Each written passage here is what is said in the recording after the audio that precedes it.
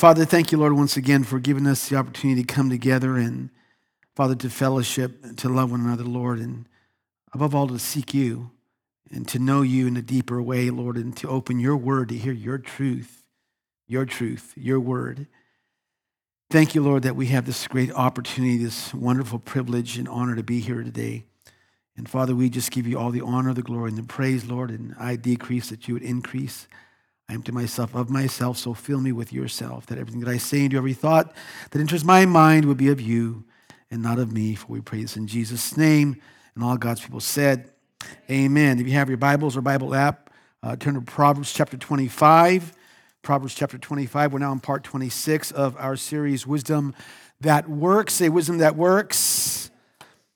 And before we even dive into the text, I want to do a quick review from last week's text, all of chapter 24. 5 points. I give you 5 points. You might remember these. The first one, we're going to go quickly through this, was wisdom and strategy. Say that. And that's in verses 1 through 9 of chapter 24. And Solomon says, do not envy the wicked, nor desire their company. Then he goes on to say, by wisdom, a house is built, and through understanding, it is established. And he says, through knowledge, its rooms are filled. Love this. Its rooms are filled with rare and beautiful treasures. And then he says that strategy is a more effective weapon than force of numbers and strength. And then he says, wisdom is too high for a fool, right? Too high for a fool. Therefore, the fool has nothing to contribute to the discussion in the assembly at the gate. Then he says, a schemer rebels against truth and disregards moral uprightness, and he snares at wisdom. The second point was strength of character. Say that. And that's in verse 10 of chapter 24. And that Solomon says that strength of character is only seen when it's truly tested. The third point was opportunity and obligation. Say that. Opportunity and obligation, verses 11 through 22. That when we see cruelty and injustice, we are obligated as believers to act in some way. And he says, as honey sustains and satisfies the body, wisdom sustains and satisfies the soul. And that though one may knock the righteous down 7 times, remember that? The righteous cannot be knocked out.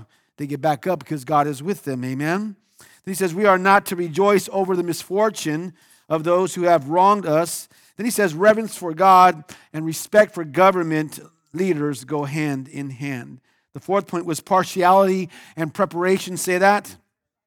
And preparation, verses 23 to 29, that evil should be addressed and rebuked, and that fair and impartial judgment is required by God because God is fair and impartial. Can I get an amen there? And then he says, an honest answer is satisfying to the soul. And he says, before you build your house, make sure you make proper preparations, right, to build it. There should be proper planning in the proper order. And then he says, just because someone has done you wrong doesn't mean you are to do them wrong. The fifth and final point of last week's text was the sluggard's vineyard. Say that. The sluggard's vineyard, verses 30 to 34. And the sad thing, right, we know this, right, about the sluggard is that he had many advantages. He had land, a field, a vineyard that's surrounded by a stone wall, but his wall was what? Broken down. Remember that? Was broken down, and he won't repair it. His vineyard is left vulnerable to any invader, and his field is left untilled and unkept, not producing crops for him and for his family. So he has become poor. Why? Because the only thing that matters to him is what? More sleep. Just wants to sleep. Just wants to sleep. This now brings us to today's text. The title of my message is Apples of Gold. Say that. Now, before we even move forward, dive into the points, let's look at verse 1 quickly here. And Solomon says these are more Proverbs of Solomon copied or compiled by the men of Hezekiah, king of Judah. King Hezekiah was the king, obviously there in the text, of Judah. He was a good king. His father Ahaz was not a good king. He was a bad king, but Hezekiah was a good king, a God-fearing king. He served God. He reigned over a time of national spiritual revival. And what he did, he restored the temple which Solomon had built. And it was in the temple that King Hezekiah's officials found more Proverbs by Solomon. You guys with me? And by the way, King Hezekiah ruled some 250 years after King Solomon, which means that, this is wild, means that these writings of Solomon were preserved for a period of 250 years, and then compiled and copied by King Hezekiah and his men. So that sets the stage for the text. You got it? Okay, 6 points. If you're ready, say yes. Number 1 is this: God and the king. Say that. God and the king. Write that down. We're going to look at verses 2 and 3. And Solomon writes, "It is the glory of God to conceal a matter." I want to stop to this. Read that again. It is the glory of God. Say, glory of God to conceal a matter. So God has not chosen to reveal all of himself or his plans, right? We know that. In fact, friends, recognizing his glory includes accepting that he's far higher and far greater than any created being. I want you to write this down. Isaiah 55, 8 and 9, one of my favorite verses. Isaiah chapter 55, verses 8 and 9. It says, "For my thoughts are not your thoughts, neither are your ways my ways, declares the Lord. As the heavens are higher than the earth, so are my ways higher than your ways, and my thoughts," God says, "my thoughts than your thoughts." Now, there's some things that we will never know. Listen now, we will never know this side of heaven concerning the ways of God, right? I mean, he's just amazing, right? As finite people, we can only grasp a limited sense of the infinite God. And you see what God does. God expresses his glory to humanity both in what he reveals and in what he chooses not to reveal. And as the only omnipresent, omnipotent, omniscient, perfect creator, God is entirely justified in choosing what he will or will not reveal to us, because he's God. He could do whatever he wants. He's God. Let's read on. To search out a matter is the glory of kings. So in other words, kings need to investigate matters fully before making decisions. This enables them to judge properly and having sufficient information for judgment. And it would be foolish of them to rush to judgment, because a decision made without knowing all the facts might prove disastrous. And I want to say this: the same principle applies to modern government leaders.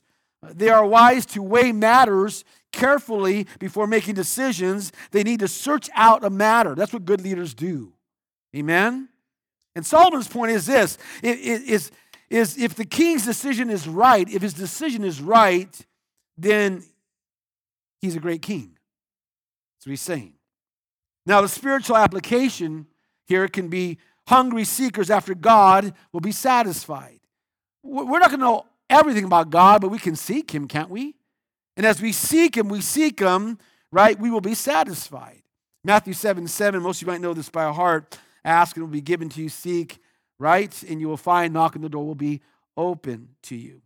So as believers, we need to seek God daily, right? Search God, amen? Verse 3, "As the heavens are high and the earth is deep, so the hearts of kings are unsearchable." So Solomon's overall point here is that the thought process of those in power, those in authority, those in leadership is difficult to determine. Their thought process is difficult to determine. So I want you to follow me here. Citizens, employees, or others who don't have access to the same information of those in authority may not understand why certain decisions are made by them. Speaking of those in power, those in authority, those in leadership, know something that we don't know. They know, listen now, something we can't know. Why? Because they are privy to information that you and I are not privy to. And that's his point. I also need to say this and point this out. This verse is a general case statement. In other words, friends, it's not an absolute rule, because even kings and presidents can be ignorant, uninformed, and oblivious. Can I get him into that? All right, verses 4 and 5, stay with me now. "Remove the dross from the silver, and out comes material for the silversmith." Verse 5, "Remove the wicked from the king's presence, and his throne will be established through righteousness." So the king needs a society, listen now, purge of evil elements if he is to establish a righteous rule. Got it? Follow me. Just as silver becomes more valuable as the dross is removed, so a king's nation becomes more valuable, more secure, more stable when the wicked are removed. Got it? And this also includes removing or purging the king's inner circle, such as wicked counselors, associates, or advisors, those who are morally corrupt. Then the king can rule righteously. I want to say this. The day will come. Say the day will come. A day will come when Jesus will rule the earth in righteousness. Right?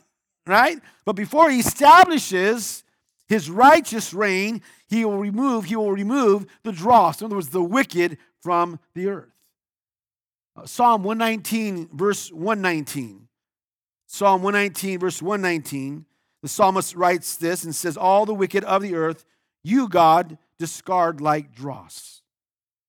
Verses 6 and 7, do not exalt yourself in the king's presence, and do not claim a place among his great men. It is better for him to say to you, come up here, than for him to humiliate you before a noble man. So the imagery is someone overstating their importance. Got it? Only to be put in their place. In fact, Jesus used nearly this exact scenario in his parable of the wedding feast. So I want you to write this down and I'll read it to you. Luke chapter 14, verses 7 through 11. Luke 14, 7 through 11. I'm going to read it to you, and this is what it says. When he noticed how the guests picked the places of honor at the table, he told them this parable. Jesus goes on to say this, when someone invites you to a wedding feast, do not take the place of honor, for a person more distinguished than you may have been invited. If so, the host who invited both you will come and say to you, give this person your seat. Then humiliated, you will have to take the least important place. But when you are invited, take the lowest place, so that when your host comes, he will say to you, friend, move up to a better place. Then you will be honored in the presence of all the other guests. For all those, and now here we go, here's the point, here's the principle. For all those who exalt themselves will be humbled. And those who humble themselves will be what? Exalted. And that's what the proverb is saying. That's exactly what Solomon's saying. So you ready for the lesson? And this is a reoccurring lesson in the book of Proverbs. Here we go. Be humble. Be humble. Say that. It is embarrassing to be put in one's place when others don't view us as highly as we view ourselves. Right? So it's better to start with humility and then be exalted. In James chapter 4, verse 10, we know this, right? James 4:10, James says, humble yourself before the Lord, and he will lift you up. Humble yourself in the sight of God, and he will lift you up. Now listen, if we exalt ourselves, God is going to humble us. And if we humble ourselves, God is going to exalt us. It's our choice, right? Question, what's the opposite of humility? Pride. Pride, right? And pride is an ugly thing. And what pride does, pride fights against everything that is of the Spirit of God. And we know this, right? The letter I is the middle letter of pride. The letter I is the middle letter of sin, S-I-N. Right, well, get this. The letter I is right smack. The letter I is right smack in the middle of the name Lucifer. Huh? And that should tell us something right there, right? Don't be prideful. Be humble. Right? And of all people on this earth, Christians should be humble. All right? Like I said, you may be that, but you're not all that. Okay? Say God and the King. Number 2 is neighborly behavior. Say that. Behavior. Write that down, and we'll look at verses 8 through 10. Neighborly behavior. You guys still with me? Yeah? Okay. Verses 8 through 10. Here's verse 8. What you have seen with your eyes, do not bring hastily to court, for what will you do in the end if your neighbor puts you to shame? So the meaning is clear here, friends. Don't open your mouth until you get all the facts. Got it? Get them straight. Think things through and then take action. That's a reoccurring theme in Proverbs. Think things through, then take action. Be careful about making quick judgment about things. You guys with me? Because sometimes things aren't always as they seem. Right? And sometimes what you think you see is not the real situation. Therefore, it's best to just Think a matter over carefully and not jump to what? Conclusions. It's important not to haul a neighbor into court. Don't do it unless you have solid evidence, Solomon's saying, right? An important reason to do so. So, and by the way, we need to pray when we're just, when we are in this situation, that God give me the wisdom to know when to take action, right? And the courage to wait until the time is right, right? Verses 9 and 10, if you argue your case with the neighbor, do not betray another man's confidence. Verse 10, or he will hear it, or he hears it, or he who hears it may shame you, and you will never lose your bad reputation. What's important is that we learn to go to people directly. Did you get that? When we have a problem with them.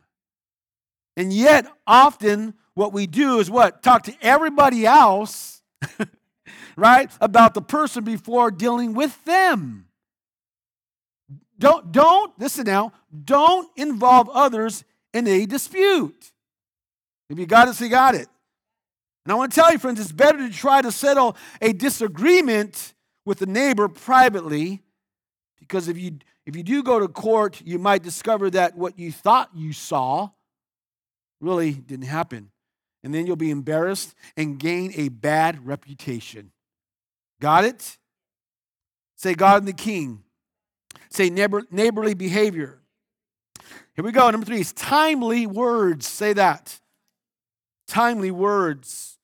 Verses 11 through 12.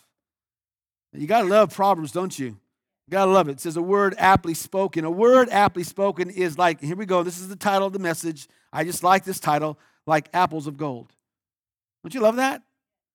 So a word aptly spoken is like apples of gold in settings of silver. How valuable is that? That's pretty valuable, isn't it, friends? Listen, when you say the right words at the right time with the right heart, it's like apples of gold in settings of silver. In other words, it shines, it's beautiful. It's like a custom-made piece of jewelry. When you speak a word, right? A word aptly spoken is like apples of gold in settings of silver.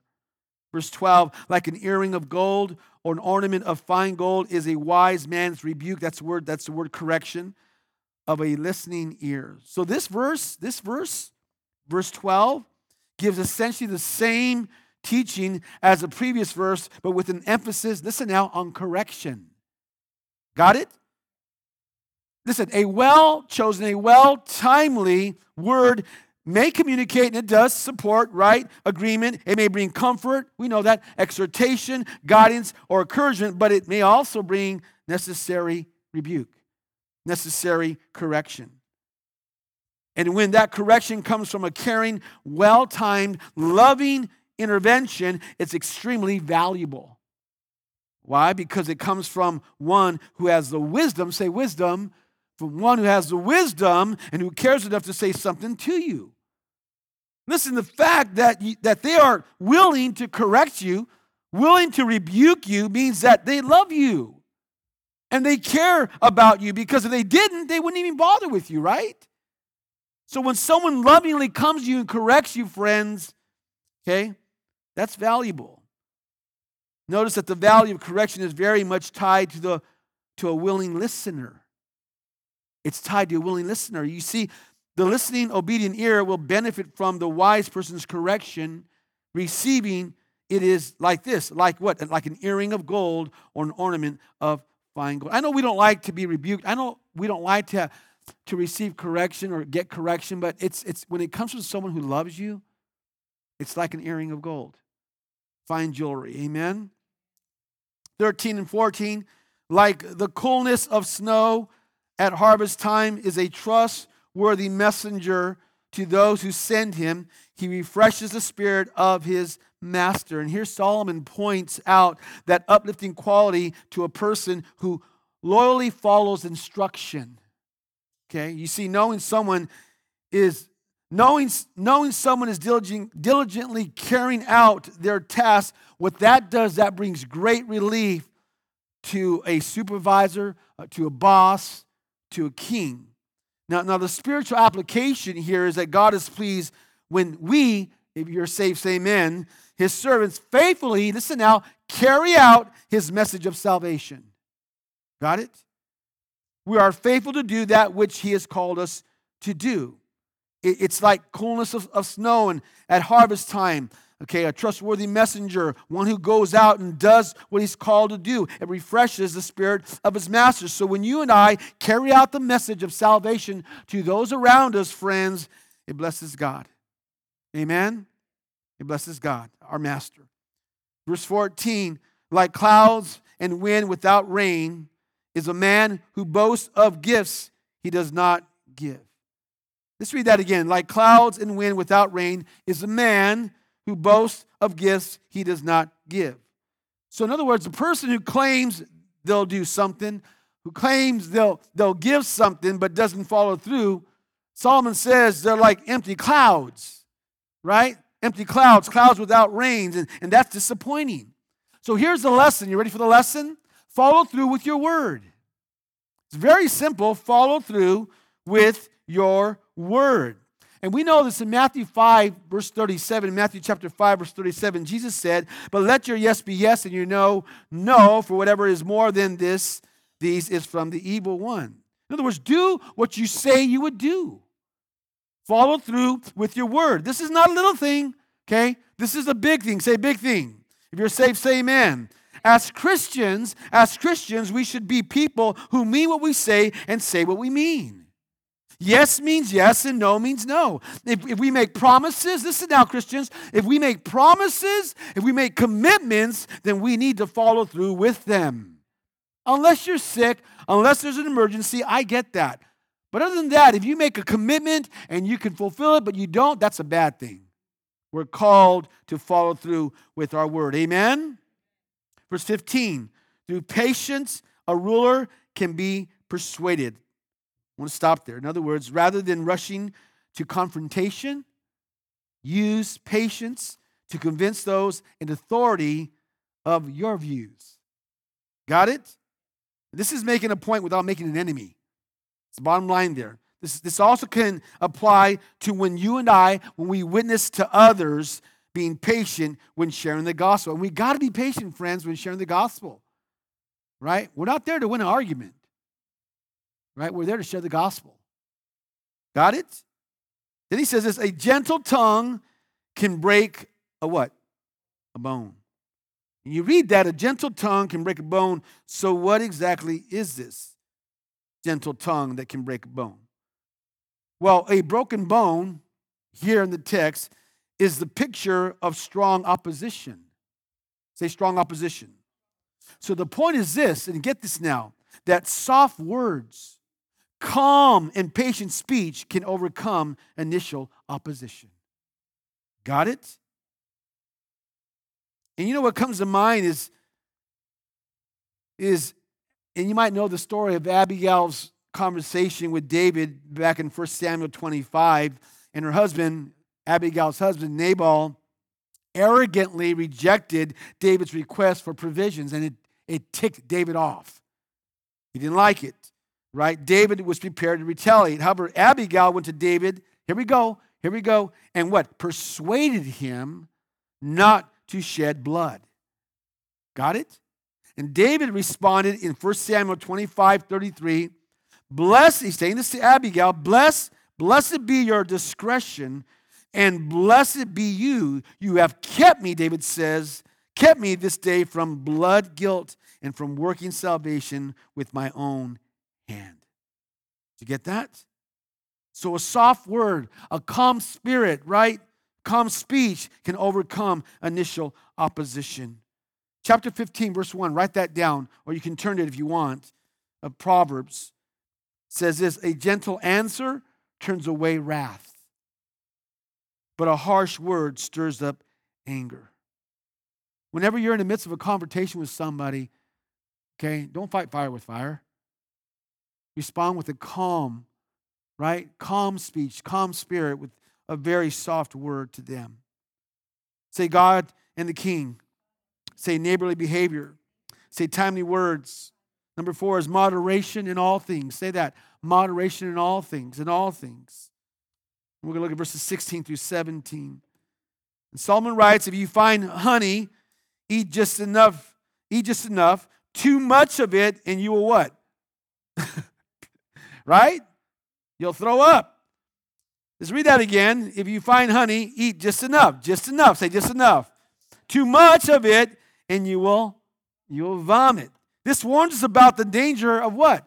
Overeating. Right? It does. In moderation, right, many things can be enjoyed. We know this, right? Many things can be enjoyed in moderation, but even good things become harmful when we're what? When they're overindulged, when they're idolized, or even turn into addictions. Verse 17. Look at this verse. It's a trip. Seldom set foot in your neighbor's house, too much of you, and they will hate you. Right? You get that? This warns us against abusing another person's hospitality. Don't make frequent, uninvited visits. Hello, we're here again. All right? Now, company is good. We know that company is good, right? It's a good thing, friends. But even good company becomes an irritation when it's overdone. The bottom line is this, friends, don't wear out your welcome. Let me sum up these two verses, okay, that we just read. Too much candy will make you sick, and too much time at your neighbor's house will make them sick of you. Got it? Number 5, here we go. Dealing with others. Say that. Dealing with others. God and the King, neighborly behavior, timely words, moderation in all things. Number 5 is dealing with others. Verses 18 through 20. Stay with me now. Verse 18. Like a club or a sword or a sharp arrow is the man who gives false testimony against his neighbor. So false testimony belongs to the same, in other words, what he's saying here, false testimony belongs to the same group as weapons of war. Because they're all lethal instruments used to assault another's well-being. That's what Solomon's saying. It's bringing false accusations, lies, rumors, gossip about someone. It's verbally bludgeoning or cutting and piercing someone. Listen, dishonest statements can ruin a person's life. When we say dishonest statements about others, it ruins their life. It can destroy their livelihood. It can hurt their family, damage their reputation beyond repair. By the way, the word neighbor in this text is any person, whether they are ranked among our enemies or our friends. Verse 19. Like a bad tooth, in other words, pain, what? And misery. Or a lame foot, in other words, unsure, unreliable, unbalanced, is reliance on the unfaithful in a time of trouble. This warns us against trusting unreliable, disloyal people during challenging times. You guys with me? It's painful, it's frustrating, it's fruitless. In other words, you cannot count on them. If you're saved, say amen. That says that we should be dependable. We should be reliable. We should be faithful, right?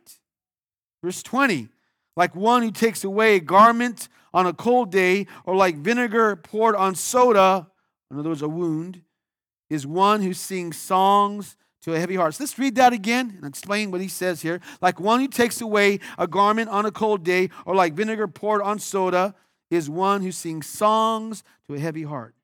This verse speaks against careless, shallow reactions to another person's sorrow. You guys with me? When someone's going through something, and we know they're going through something, we as believers, let's be honest, we are conditioned, right? Conditioned to say things like, you know what, hey, you know what? There's a reason for everything. Or how about this, friends? We say, hey, at least it wasn't something worse.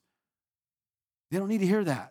And even though, friends, those sentiments are true, we know that, right?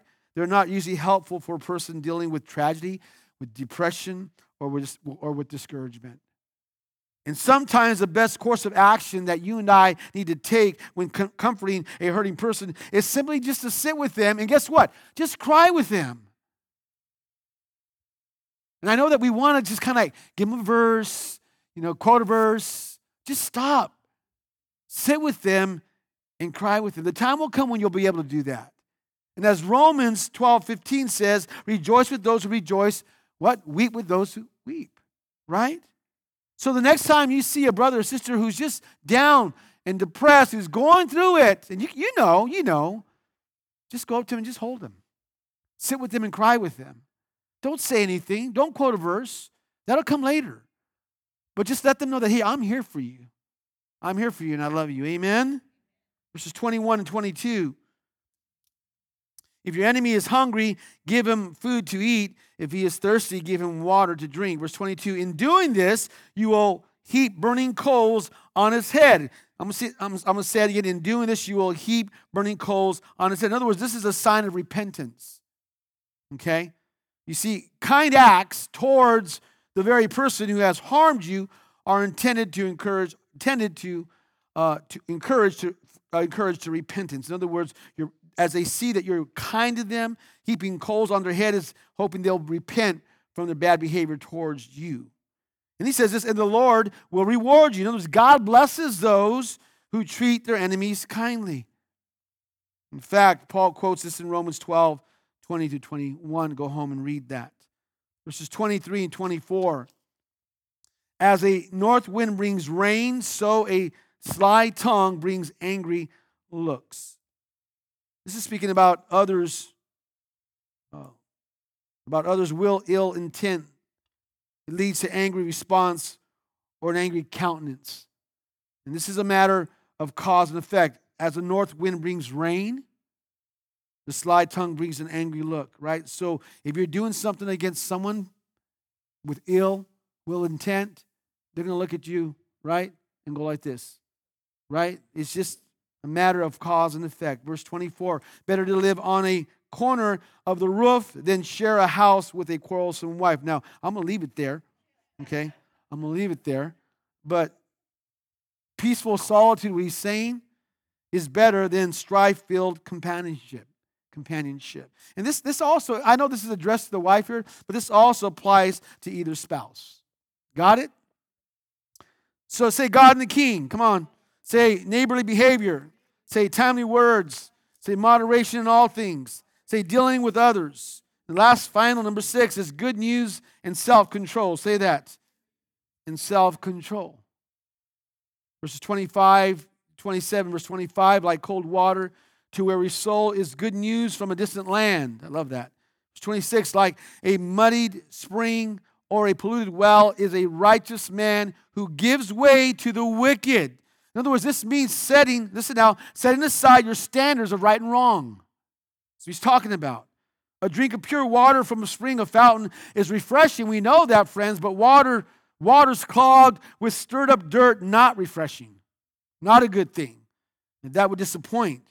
Now, if you're saved, say amen. As Christians, when we find our lives being continuously in compromise, our spring is polluted, and when we try to give a cup of cold water to those in need, something tastes a little funny. So he's saying, the point is this, as Christians, our lack of purity affects our witness. And what it does, it muddies our testimony and disappoints anyone who looks to us for an example of righteousness. Christians, not perfect, but we should do our best to live right. Amen? Therefore, when we offer someone cold water in terms of testimony, it's right. It's right. Verse 27, it is not good to eat too much honey, nor is it honorable to seek one's own honor. Listen, self-exaltation, self-seeking, self-promotion seeks to be glorified. Okay? Seeking to be glorified, will make you sick, just like eating too much honey. So here's the lesson. Don't seek your own glory. Say that. Don't seek your own glory. It will nauseate not just you, but those around you. Chapter 27, verse 2, we'll get to that soon. Of Proverbs 27:2 says, let another praise you. You get that? And not your own mouth. Who? Someone else and not your own lips. So don't brag about yourself. Don't exalt yourself. Let others do it for you. Amen? Verse 28. like a city whose walls are broken down is a man who lacks self-control. That's a deep verse there. I'll read it again. Like a city whose walls are broken down is a man who lacks self-control. A city without walls was a city vulnerable to attack. They were defenseless. Got it? And this illustrates the vulnerability of the person who lacks self-control. Got it? And you see, when we lack self-control, friends, we too are vulnerable to the enemy's attack. So the question is, how do we cultivate self-control? How do we do that? Well, by yielding ourselves to the control of the Holy Spirit. And we know this in Galatians chapter 5, verses 22 and 23, gives a list of the 9 manifestations of the fruit of the Spirit. And the last one on the list is self-control. Right? That we yield ourselves to the Spirit of God, we're able to what? Practice self-control. Because one of the things that the Holy Spirit wants to produce in my life, in your life, is what? Self-control. Therefore, friends, we need to make a point of yielding ourselves daily, say daily, to the control of the Holy Spirit. That we get up in the morning and say, Spirit of God, I'm going to yield myself, submit myself to you right now, that I may practice and walk in self-control. Amen? Self-control. Now, we would all agree that hot tempers, bad tempers cause arguments, right? We see it all the time. Anger causes mistakes. People with hot tempers do foolish things, stupid things. They make stupid decisions. They make fools of themselves. Listen, there are all kinds of costs involved with a bad temper. You guys with me? It can cost you your job. I've known folks, because they have bad tempers, lost their job because they blew up at work. It can cost you your job. You can lose your reputation. You can lose your children. You can lose your spouse. There's a price tag to losing your temper, and it's not worth it. Can I get amen? You see, when our temper gets the best of us, it reveals the worst in us. When we lose our temper, we always lose. So here's the lesson. We're going to wrap this up. Here's the lesson. Are you ready? Reflect before reacting. I know that's easier said than done sometimes, but reflect before reacting. Think about the consequences. And before you want to blow up, stop and say, you know what, if I do this, what are the consequences of me doing this? Who will I harm? What will I lose? We got to stop before we blow it. Think about the consequence. Think about those who you can harm by blowing up and saying things and doing things that are harmful. So we need to what? Reflect before reacting and allow the Spirit of God to have the best of us. Amen? So God and the King, neighborly behavior, timely words, moderation in all things, dealing with others, and good news and self-control. Amen? Let's all stand. Father, we thank you